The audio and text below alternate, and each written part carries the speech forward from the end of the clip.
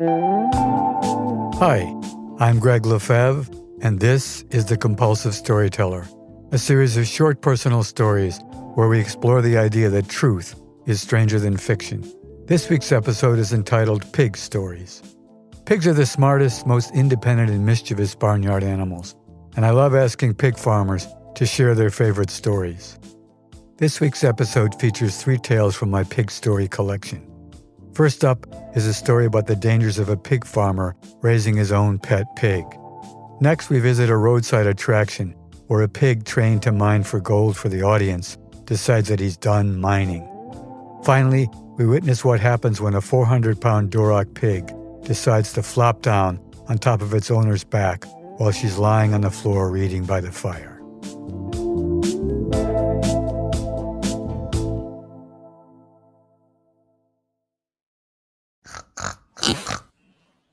Pig stories.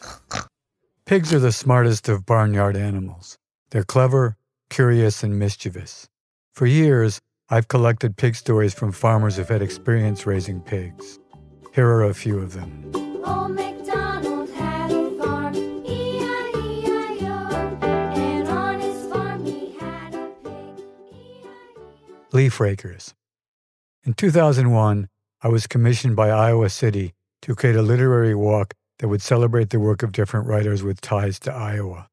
My series of 49 bronze relief plaques, each of which had a quote from a different Iowa writer and artwork in relief, was set on the sidewalks of Iowa Avenue.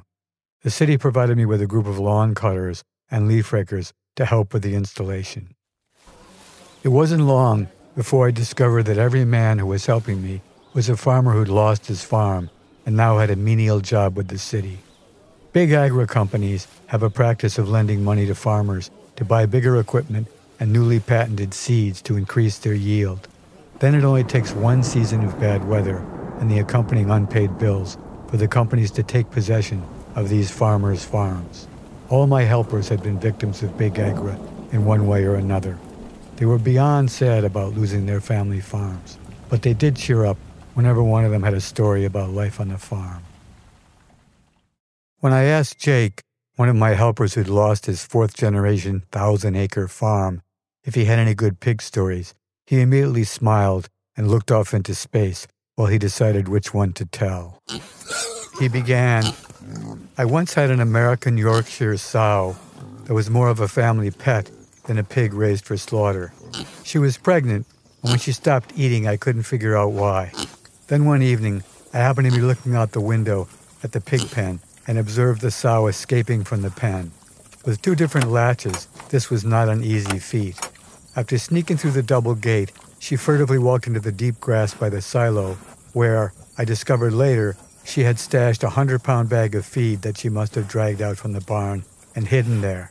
My guess was that she did it to ensure that she'd have food in anticipation of her pregnancy." At this point in the story, one of the other farmers chimed in, "That was your mistake. Having a farm animal as a pet always ends badly. What were you planning to tell your little kids when the baby piglets disappeared after the sow delivered them?"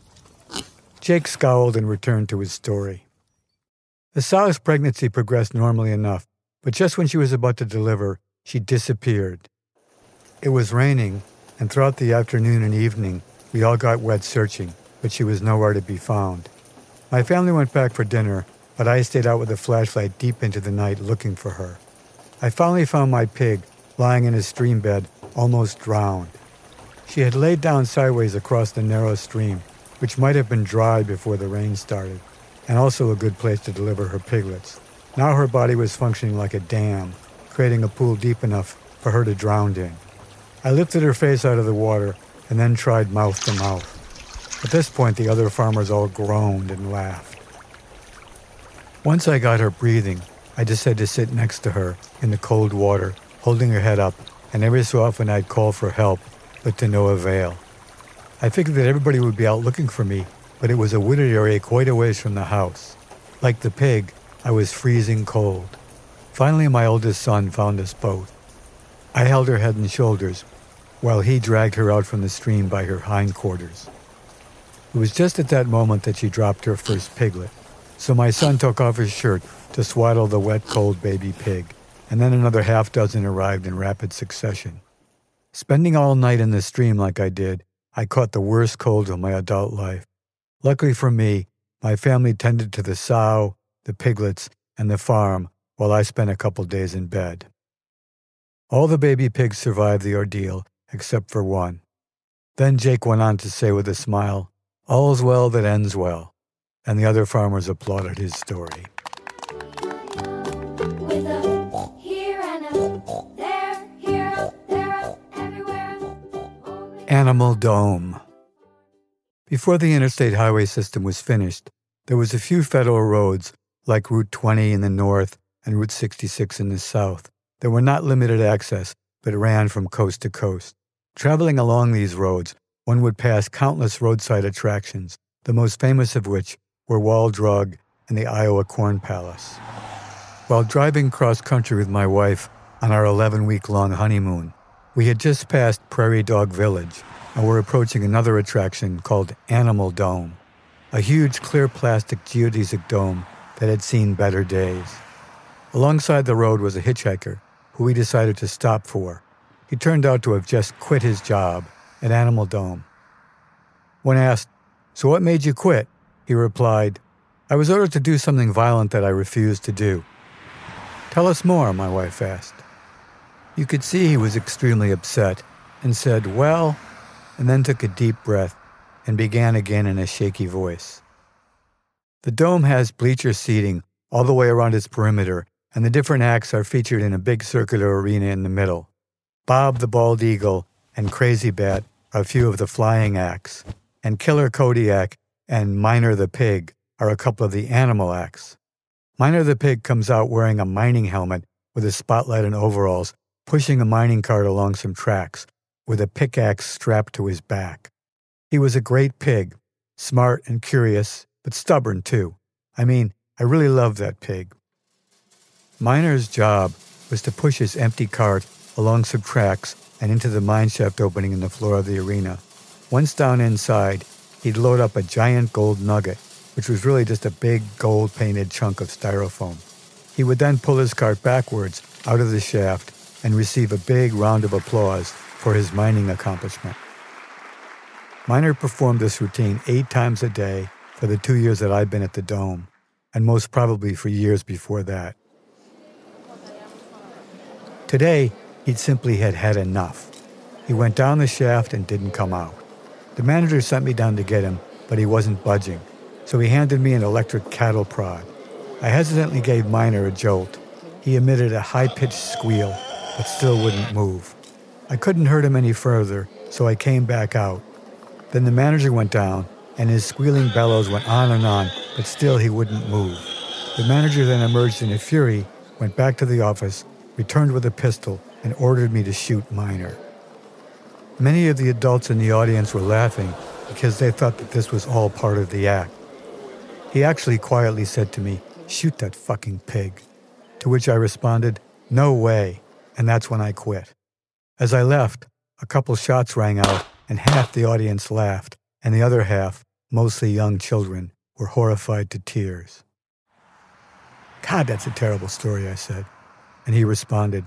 And the worst part of it was that Miner and I actually had a relationship. We knew each other. We were friends. Then he too started to cry.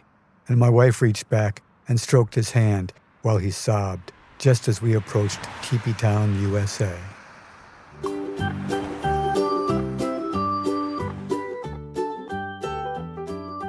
Gentlewoman Farmer. My friend is a Roosevelt. Yes, those Roosevelts. She likes to describe herself as a gentlewoman farmer to distinguish what she does from gentlemen farmers. She invited me to visit her lovely farm. It's a large spread, but she only has a couple of horses, a flock of chickens, a vegetable garden, and a sow Duroc pig, which she calls Piglet. The remaining hundreds of acres she's let grow wild. She got Piglet when it was a piglet and raised it in the house. She bottle-fed the little pig at first. Then after it was weaned, she fed it solid food in a dog dish in the kitchen. Every night my friend would lay down in front of the open fire in the big stone fireplace in her living room She would lie on her stomach and read, and Piglet would sometimes lie down across her back or next to her. The piglet grew and grew and grew, and after a few years weighed 400 pounds, and had long since been forbidden to lay on top of her in any way. One evening as my friend was reading by the fire, Piglet, for no apparent reason, simply walked up to her and flopped all 400 pounds down sideways across my friend's back and then went to sleep. The heavy pig knocked all the wind out of her lungs, and no matter how loudly she yelled and pummeled the pig, it just didn't wake up. Desperate to get Piglet off her so she could breathe, she managed to reach one of the andirons from next to the fireplace and use it to hook the cord of the phone on a nearby table, which she pulled down and over to herself. Then she dialed 911 and was saved by a couple of local policemen who were driving nearby. At the hospital, they determined that the pig had cracked 2 of her ribs and completely broken another, which had punctured her lung. Upon returning from her stay in the hospital, she was so angry at Piglet that she considered sending the sow off to the slaughterhouse, but she couldn't because in spite of everything, she loved the pig very much. Instead, and at great cost, she had the house and back porch reconstructed so the pig could never again enter her living area. Last I heard, Piglet had grown to 800 pounds and was happily living in her tidy, fenced-in backyard.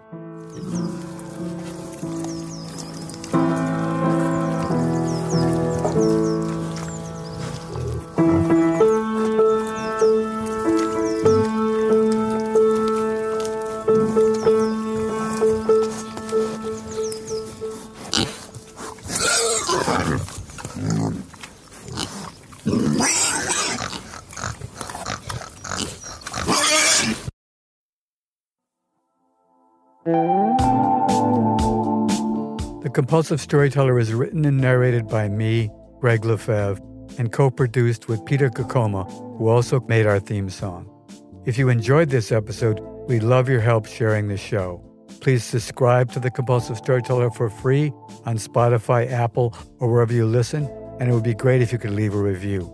Follow the show on Instagram at The Compulsive Storyteller, and check out our website for more info at thecompulsivestoryteller.com. Thanks for listening, and if you didn't like this one, the next one will be another story.